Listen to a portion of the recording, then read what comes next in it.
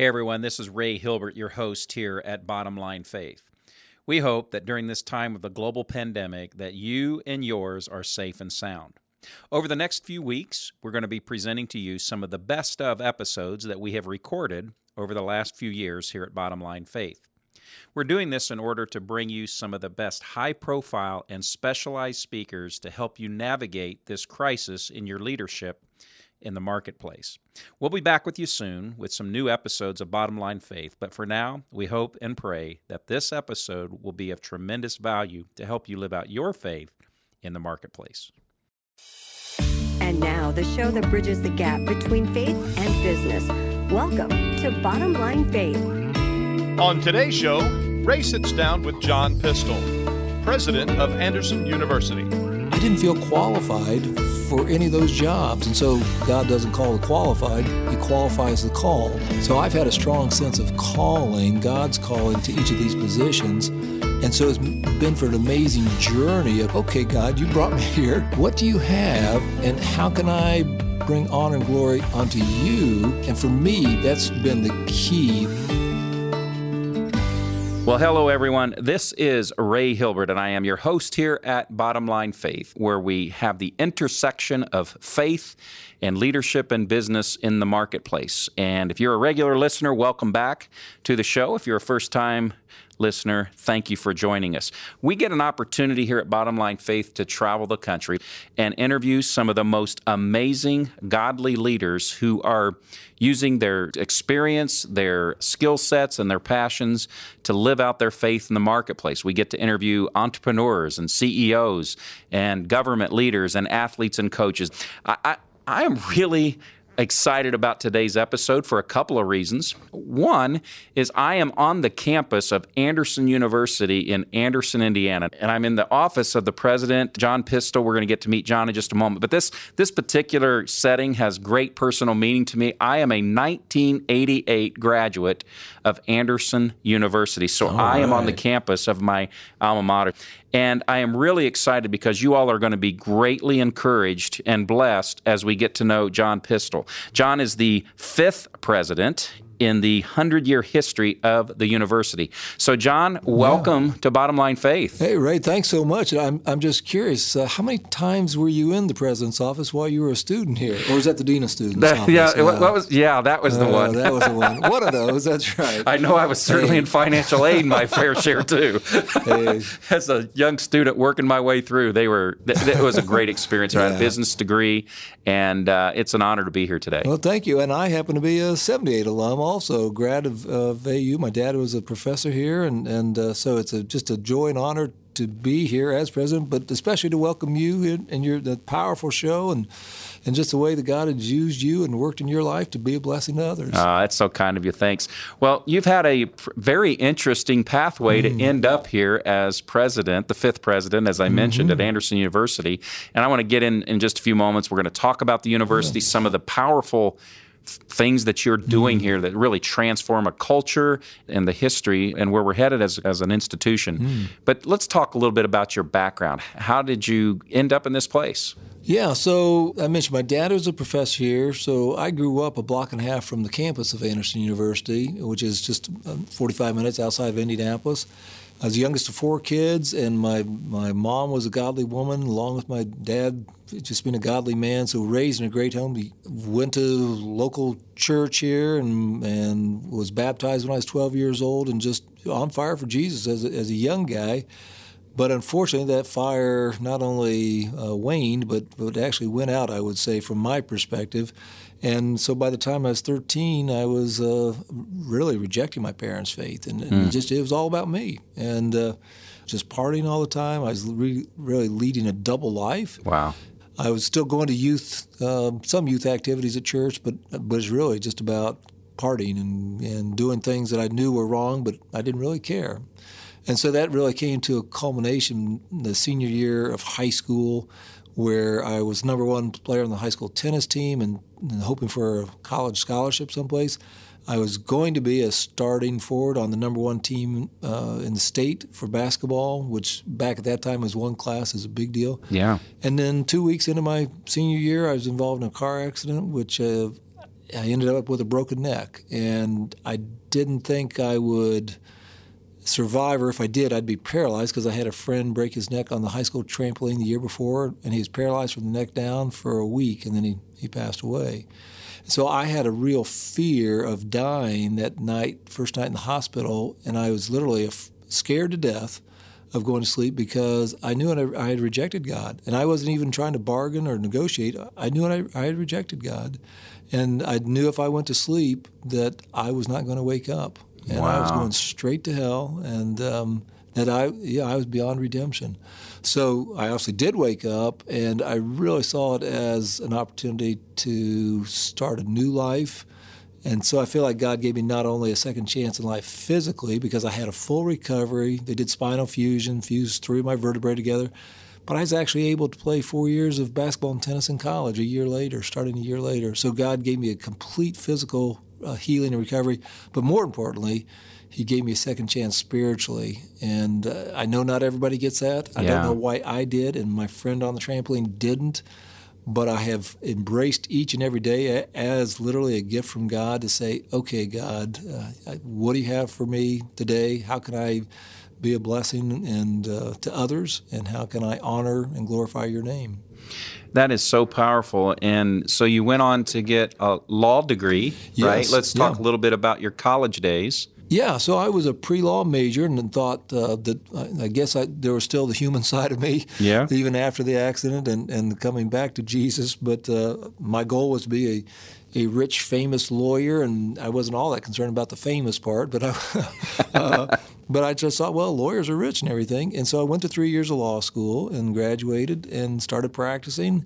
And after my first year of practice, I thought, wow, I made a mistake. I'm having cases against attorneys, been doing this for 30, 40 years.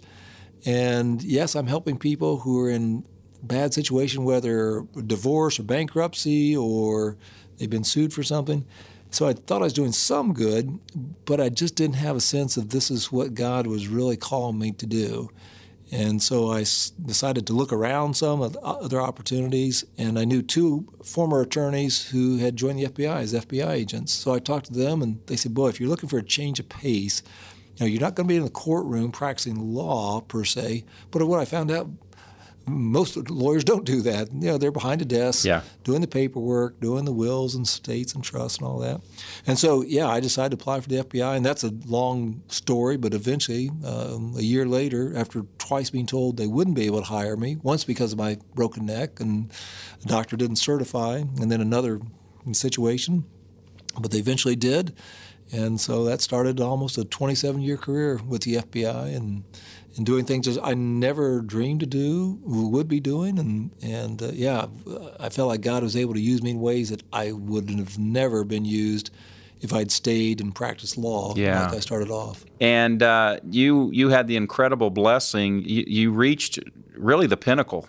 Why don't you tell us a little bit about that? Yeah, so after 9/11, so I started with the FBI in 1983, so by the time 9/11 happened, I'd been in 18 years and had good experience and was in a leadership role. But then with 9/11 happening, there was such a shift to counterterrorism, obviously. And so the day after 9/11, Robert Mueller, who had been the FBI director for a week before 9/11 happened, went to the White House to brief then President Bush on what the FBI knew about 19 hijackers, and 15 of the 19 were probably Saudis, and trying to piece it all together.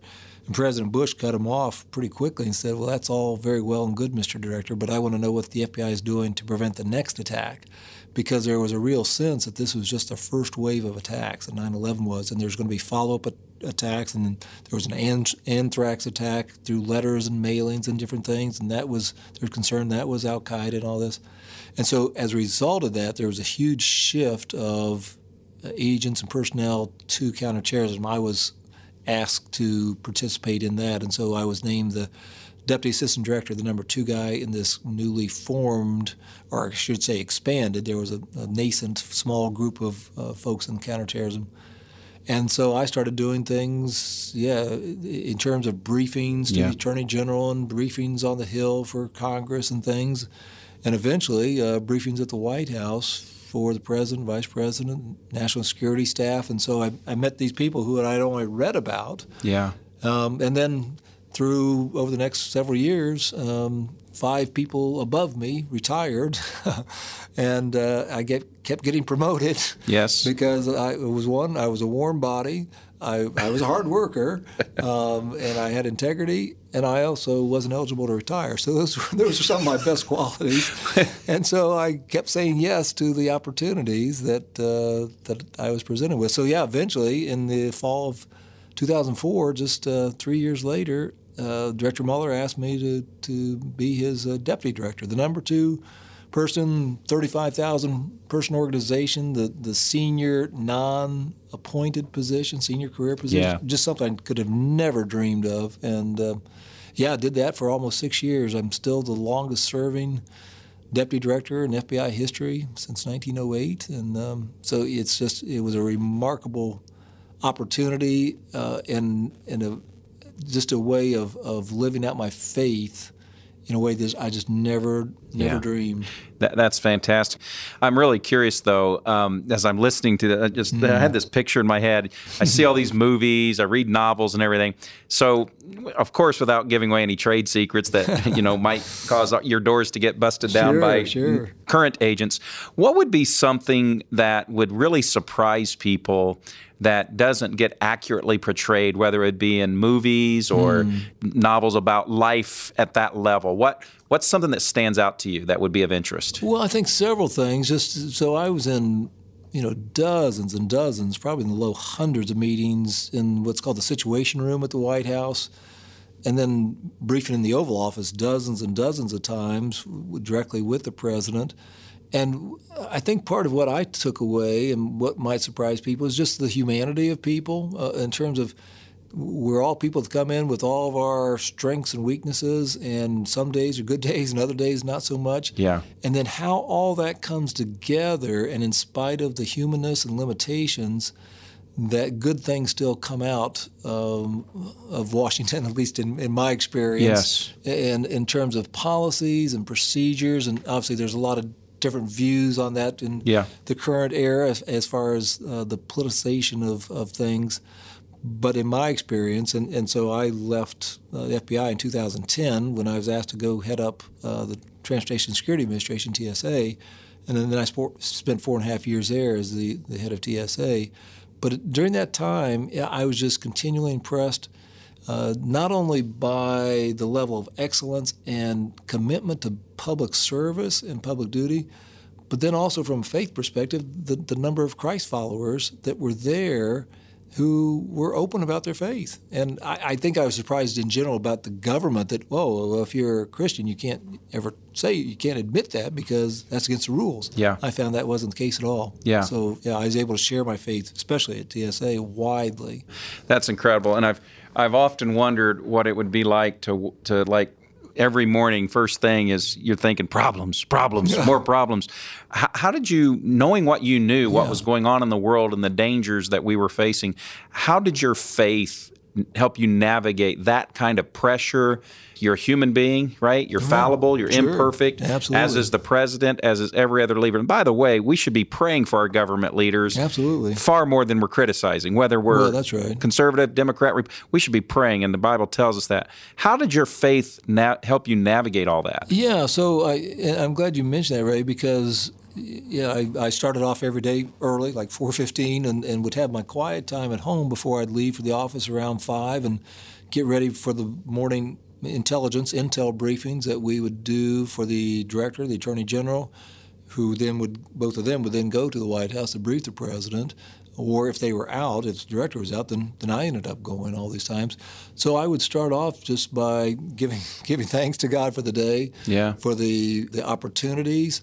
And we actually developed a phrase or expression in the Counterterrorism Division: no problems, only opportunities to demonstrate character. And for me, that meant to demonstrate a Christ-like character, whether I use those words or not, but that I would treat others with respect, that I would always have integrity, that people knew they could rely on me.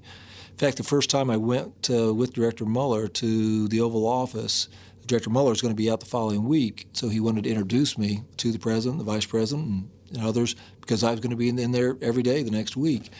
Director Mueller gave me 2 pieces of advice. He said, if the president asks you something, say, yes, Mr. President, then give the answer. But he said, make sure you don't overstate whatever the answer is, and whatever you do, don't make it up. He said, when people are with the president, they want to give information, and they don't want to appear to be uninformed or knowledgeable. So the tendency is to fill in the blank. I thought, well, I'm never going to do that, but thanks for that advice. Yeah. Well, by Wednesday that following week, my 3rd day in there, the president asked me something, and I knew the first part of it. And I gave it, just nailed the answer. Boom, got it.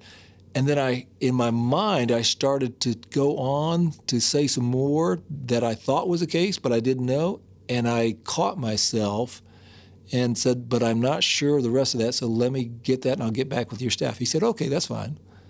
No big thing to him, but for me, it was a major point. And so just getting back to my morning devotions, thinking about, from the book of James, about if we lack wisdom, to pray for it, and God gives us in abundance. Yeah.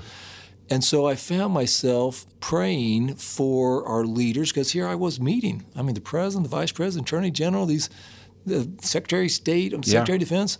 So I found myself praying for each one by name. And then after a couple months of that, it occurred to me one morning, I think God just gave me the grace and the insight to say, well, John, you're a leader also. You should be praying for those things for yourself. And what I came up with is that old adage about you've got to pay your dues to get ahead. And so I changed that. You got to pray the dues.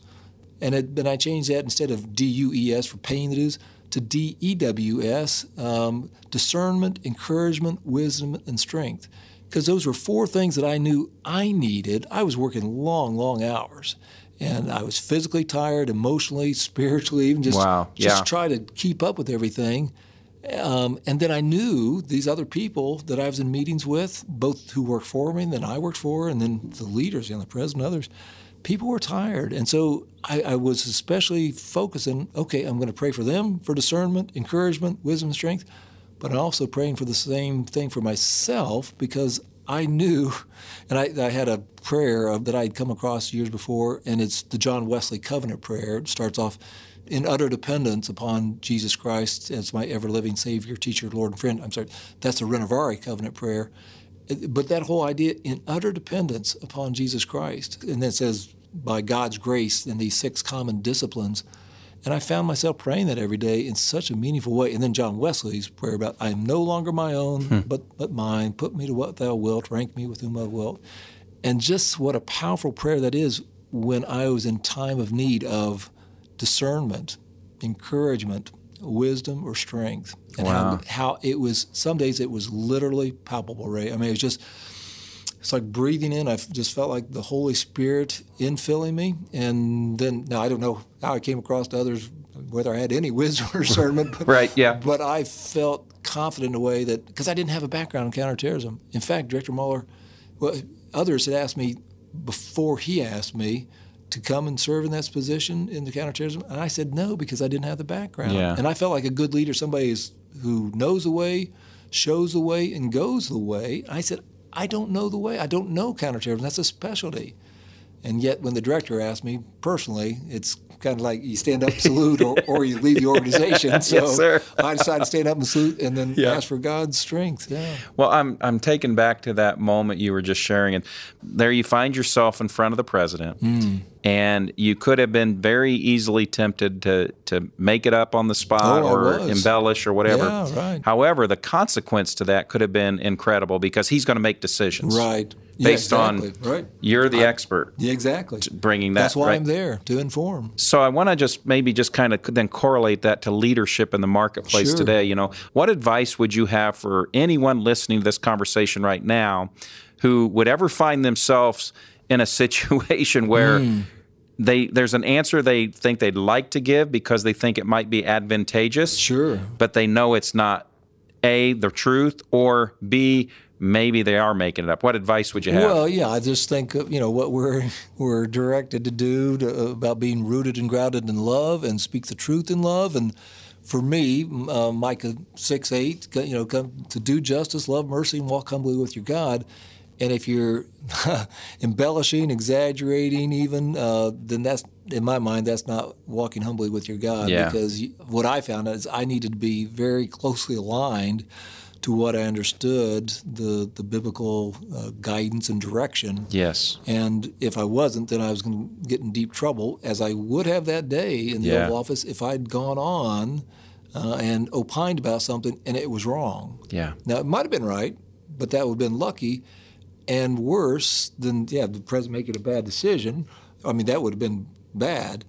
But then just from a personal standpoint, you lose all credibility if you are not seen as being a person either of integrity or you don't know what you're talking about. Yeah. I mean, that's why you're there, right? Yes. There's 8 or 9 people in the Oval Office, and you're briefing on something that you're the subject matter expert, so you better know what you're talking about. Yeah. So you don't want to admit, I don't know. That's right. So, if you're in business and you find yourself sitting across the desk from your customer and you really hope to get the sale or get the partnership or whatever, the reality and what we're hearing here is if you don't know the answer, go ahead and admit that. Yes, exactly. Right? Just give me a little time. Let me come back. But Sure. let's not make it up. Let's not embellish and so forth.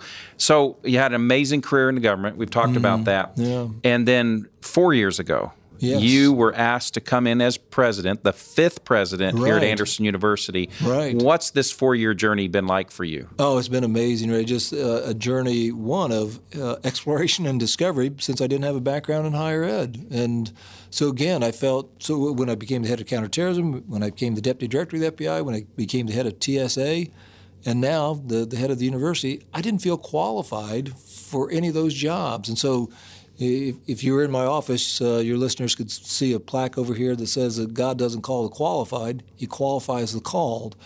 So I've had a strong sense of calling, God's calling to each of these positions. And so it's been for an amazing journey of discovery. And so, okay, God, you brought me here. Yeah. What do you have, and how can I bring honor and glory onto you? So for me, it's been both that journey of discernment. Okay, am I sensitive to the Holy Spirit's prompting and how God may be obviously speaking through Scripture, of course, but then working through other people and circumstances. And then once I have a sense of discernment, am I not only open to, but am I obedient? Yeah. And for me, that's been the key that I have sensed really in the last 20 years of decisions of saying yes to certain things, and I've said no to some things too. They had asked me to head up another federal agency when I was still at the FBI, and I just thought, no, that just doesn't seem a piece. I was interviewed a couple of years ago about a position back in government, and I just didn't feel at peace that was what God was calling me to. Somebody asked me about it 10 years ago. I said, oh my goodness, that's my dream job. Yeah, yeah. And it just didn't seem right at the time. And what I had to wrestle with, well, what happens if I was asked to serve, and how would I respond? So I actually dealt with that, which is a different story. So You use the term calling. yes. And very this much so. truly is your calling. And so there's an interesting story of how you ended up coming here as president of Anderson University. Why don't you tell us that? Well, yeah, thanks, Ray. Yeah, so I was in government for over 31 years between the FBI and TSA. And one day I got a call from a friend of mine who I knew from associated with Anderson University. And he said, John, the president of the university is thinking about retiring in the next few years. He's been here going on 25 years, and I wanted to talk to you about his successor. And I said, well, I'm honored. Let me give that some thought, and I'll call you back tomorrow with some names of some people. And he kind of chuckled. He said, well, no, you don't understand. A small group of us got together and think that you would be a good next president.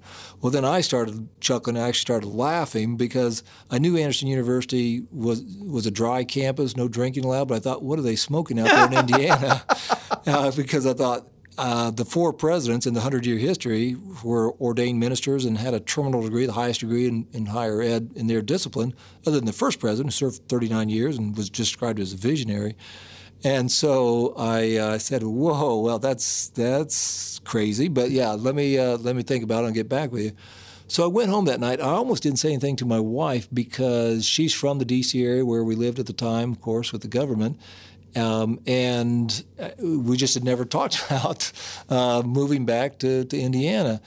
But I thought, if somebody reaches out for her, I should at least give her a heads up. And so I I shared with her, hey, Kathy, I got an interesting call today, and a friend asked me if I'd be willing to throw my name in to be considered, not that they were offering the job, that's the trustee's job, for the president of the university, and because she's also a grad. And she kind of looked at me, and she's very loving and kind, but also direct. She said, well, you're not interested in that, are you? And I said, well, no, but it's intriguing, and it's an honor. And then she said, besides, you're not qualified, right? I said, no, well, that's true. I'm not, because I'm not ordained, and I don't have a terminal degree. She said, okay, as long as you understand. And so I got back with my friend the next day and said, hey, I'm honored, but no, it's not going to happen. And he said, well, okay, I just want to make sure, because he'll probably announce here in the next few months. And I just thought, boy, if you were... Anyway, nothing more. 3 days later, went home after work, had dinner, sat down on the couch. My wife, Kathy, was reading a book on one end of the couch. I was sitting there with my iPad catching up some sports scores. She closed her book and turned toward me. So I actually closed the iPad, even though I was looking at the middle of the scores, and put it down and turned toward her. Without saying anything else, she just looked me right in the eye, and she said, where you go, I'll go. Whom you serve, I'll serve. Your God will be my God, your people, my people. And she started, tearing up a little bit, and I did too. And I got goosebumps. I said, do you know what you're saying? She said, well, if this is a God thing, shouldn't we be open to it? So it meant her moving away from friends and family. So, yeah, she went to school here in Indiana, but she's an East Coast girl. And so here at this point of our lives, when most of my friends and colleagues are retiring and becoming chief security officers at Fortune 500 companies and having, frankly, a fairly easy life and all that, she was saying yes to the possibility. So I got back with my friend, and I said, you're not going to believe this, but so what's the next step? He said, well, let me talk to the president. And so in a nutshell, he then went in and saw the president. It took about a week, and said, hey, I want to talk to you about a potential successor. He said, well, before you do that, I want to share with you, he'd been talking to a mentor of his, and that mentor had said to the president, if you could pick anybody as your successor, who would it be? And he said, the name that came to mind is John Pistol. Oh, my goodness. And so 6 months later, the trustees voted for me as the president of the university, and it's such a God story, because it wasn't on my radar as even a possibility. Yeah. And so just how God is at work. And so I just, as encouragement to your listeners, be open to how God may be working in your life, even in ways completely unforeseen right now. That's amazing. Sounds to me like a Holy Spirit setup. Oh, my goodness. That's a great way to describe it, Ray. That's fantastic. I'd like to talk, John, a little bit about, I want to get into what's so cool and unique about Anderson University, some of the programs and things that you've started here since coming back as president. Yes. But let's talk briefly. What are some of the challenges facing Christian higher ed today? Yeah, and it's not just Christian higher ed. It's four-year schools, liberal arts schools. There's so much competition between, for example, online education. So you can get an online degree probably quicker and less costly than you can obviously a residential program such as we have here at Anderson University. And then there's community colleges, some great ones here in Indiana and other states. And then so many jobs in the new economy, I'll call it, you don't have to have a college degree. So we are challenged, we at Anderson, but again in higher ed across the board, and perhaps particularly so in Christian higher ed, where Christianity is frankly under attack. Is that something that's relevant? So we talk about three things, that we need to be distinctive, compelling, and relevant. So what makes Anderson University distinctive? What makes it compelling that somebody is willing to invest so they'll get a return on investment that may be dollars and cents and something, but it may be in kingdom building, and it may be in terms of winning souls for Christ and things that on a balance sheet doesn't look all that compelling. And then we need to be relevant. So are we helping equip students for jobs in the real world, maybe in ministry, but maybe in ministry in daily life, like what I feel like I've experienced. I didn't feel a call to ministry to be ordained, but I have felt a call in my adult life to be the hands and feet of Christ wherever God put me. I love that. And I thought I was going to be a rich, successful lawyer for all my career. And so I'm on my third career past that I never planned on. Yeah, absolutely. So you talked about being distinctive and compelling and relevant, right? So with your background, your expertise, and your career, you have brought in some really very cutting-edge programs here at Anderson. Let's talk a little bit about that. Yeah, so one of the things I learned is just how things work at the university level. And so when I talked to the provost, who was the academic dean here, after I'd been here 6 months, I said, why don't we start maybe a national security and a cybersecurity major, programs in that. She said, well, that sounds like a good idea. I said, okay, we'll just tell the faculty. And she kind of smiled at me. She said, well, the faculty will be teaching the classes, right, unless you're going to. I said, well, yeah, of course faculty is going to do it. She said, well, it's a good idea to get their buy-in on it to make sure that that's something they think is a good idea. So I was used to running TSA, a 60,000-person organization, and if I spoke it, then it meant it was a good idea. I mean, in a sense, unfortunately. I had some good advisors who said, that's not such a good idea.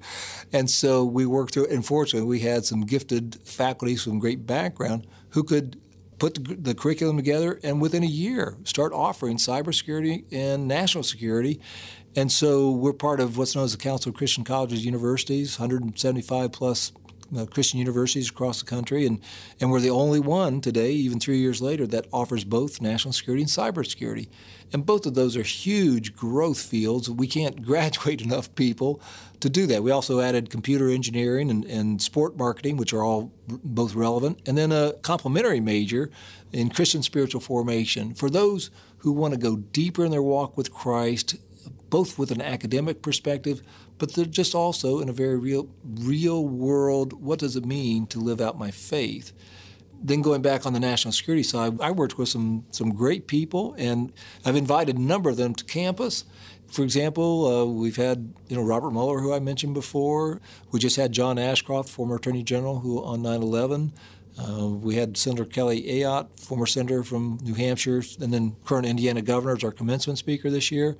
Last year, we had former Attorney General Eric Holder, third longest serving, first African American, and then John Brennan, CIA director, and Jim Clapper, and people, regardless of politics, people who have been policymakers and influential people who have come, and not one of them is charged a speaker's fee. They come, they do it out of the goodness of their heart. They want to give back. I think they may think I can still put them on the no-fly list of TSA. That's not true, but it's a good thing to have in your back pocket. Just to get. I think you really do want to come speak on campus at Anderson University, don't you? Yeah, I guess I do.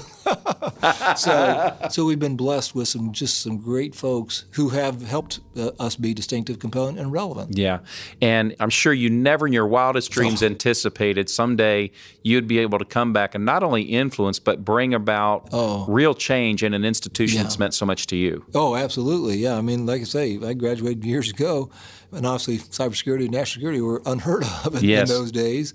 Then also, again, the Christian spiritual formation. What does that mean? Yeah. Because our mission statement is to equip students and help prepare them for a life of service in the church and society. So we still have a Christ-centered focus of trying to equip future pastors and leaders in church and parachurch organizations. But we realize most of our students are going out into the secular world. And the better we can equip them with understanding what it means to be a Christ follower, and we use Romans 12:1 and 2 as part of our basis for that.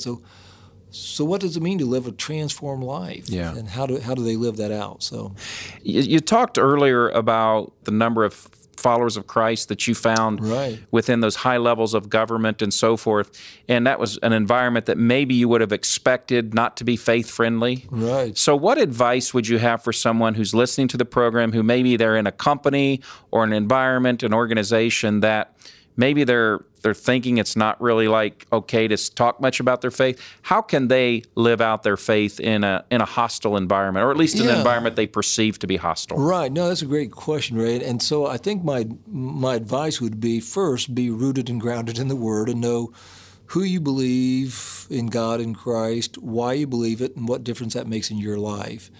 And then pray to God, ask for God to give you opportunities, basically prompts, that somebody say, I noticed you're really calm about this situation. What is it about you? Whatever that may be, but pray for those opportunities and then be open to those opportunities and then be obedient, as I said before, to responding to those prompts. Because if they're godly given, then obviously that's what you've been praying for, right? And what higher calling is to be doing exactly what God is leading you to do. So that would be the one thing I would say, and so be open and available. Yeah. I was fortunate in TSA, for example, going around the country and doing town halls with employees. And inevitably, I'd talk about where we're going and all this, and they say, can you tell us a little bit more about yourself? So I'd share my testimony. Yeah. So 8 times out of 10, I would say, God gave me an opportunity. I wouldn't force it if nobody said, hey, tell us about yourself, but Christ in me is talking about myself. And so inevitably afterwards, somebody would come up afterwards, hey, great to know that there's a Christ follower, at the lead, or somebody'd send me an email or something. And so just those connections. So again, praying for the opportunities, knowing who you are, whose you are, and then being open to and obedient to how God may lead you. Nah, I love it. I love it. Well, John, the last question that we always ask here at Bottom Line Faith. So if you're a regular listener, you know what I'm about to ask. If you're a first-time listener, the last question that we ask every single one of our guests is based out of Proverbs 4:23, where Solomon writes, above all else, guard your heart, for it determines the course of your life. And so let's say you're towards the tail end of this side of eternity, and you have a chance to gather your family, your friends, your loved ones, those who are most important to you, and you get to pass along one piece of advice. I'd like you to pass along that piece of advice to our audience here at Bottom Line Faith. So fill in the blank for us. Yeah. Above all else. And what a great question, and what great scripture, Ray. And again, thank you for your program and your ministry here. So I mentioned Micah 6:8 earlier. I just think it's, what does the Lord require of you? But to do justice, love mercy, and walk humbly with your God. For me, that really sums up how I feel God has called me in my life. And it's interesting, to do justice, so I worked for the Department of Justice, FBI. To love mercy, well, I think most people think of law enforcement or even TSA as trying to prevent bad people from doing bad things or trying to fix things after the fact. Well, there's different ways of doing that, and you can do it with a sense of grace and mercy that would not be the human side of things. So that's the grace-filled part that comes from God. And then just walk humbly with your God. In addition to the number of Christ followers that I met in government and outside, there was a lot of people really full of themselves. Yeah. And what a difference it makes when you come across a humble Christ follower. And I've just been so blessed to get to know some, being in a relationship of sharing of strengths and different things. And so I just think that scripture just sums it up in terms of, above all else, do justice, love mercy, walk humbly with your God. Micah 6:8. Micah 6:8. John, thank you for your time today. Thank you, Ray. Thank you all for listening to this week's episode here at the program where we're intersecting faith and leadership in the marketplace. Go to our website if you've not been before at bottomlinefaith.org. We have over 100 of similar interviews there. And I get asked a lot, what is something we can do to help get this message out? I would just say share this on your Twitter, share it on your Facebook, share it on your Instagram, whatever social media platforms that you're on. Please help us get the word out about Bottom Line Faith. We really are seeing leaders in the marketplace be influenced and shaped living out their faith. So until next time, I am your host, Ray Hilbert, encouraging you to live out your faith every day at work. God bless, and we'll see you next time. Bottom Line Faith is brought to you by Truth at Work. If you'd like to hear about new episodes or listen to past episodes, visit us online at bottomlinefaith.org. You can also subscribe to the show through Google Play and iTunes.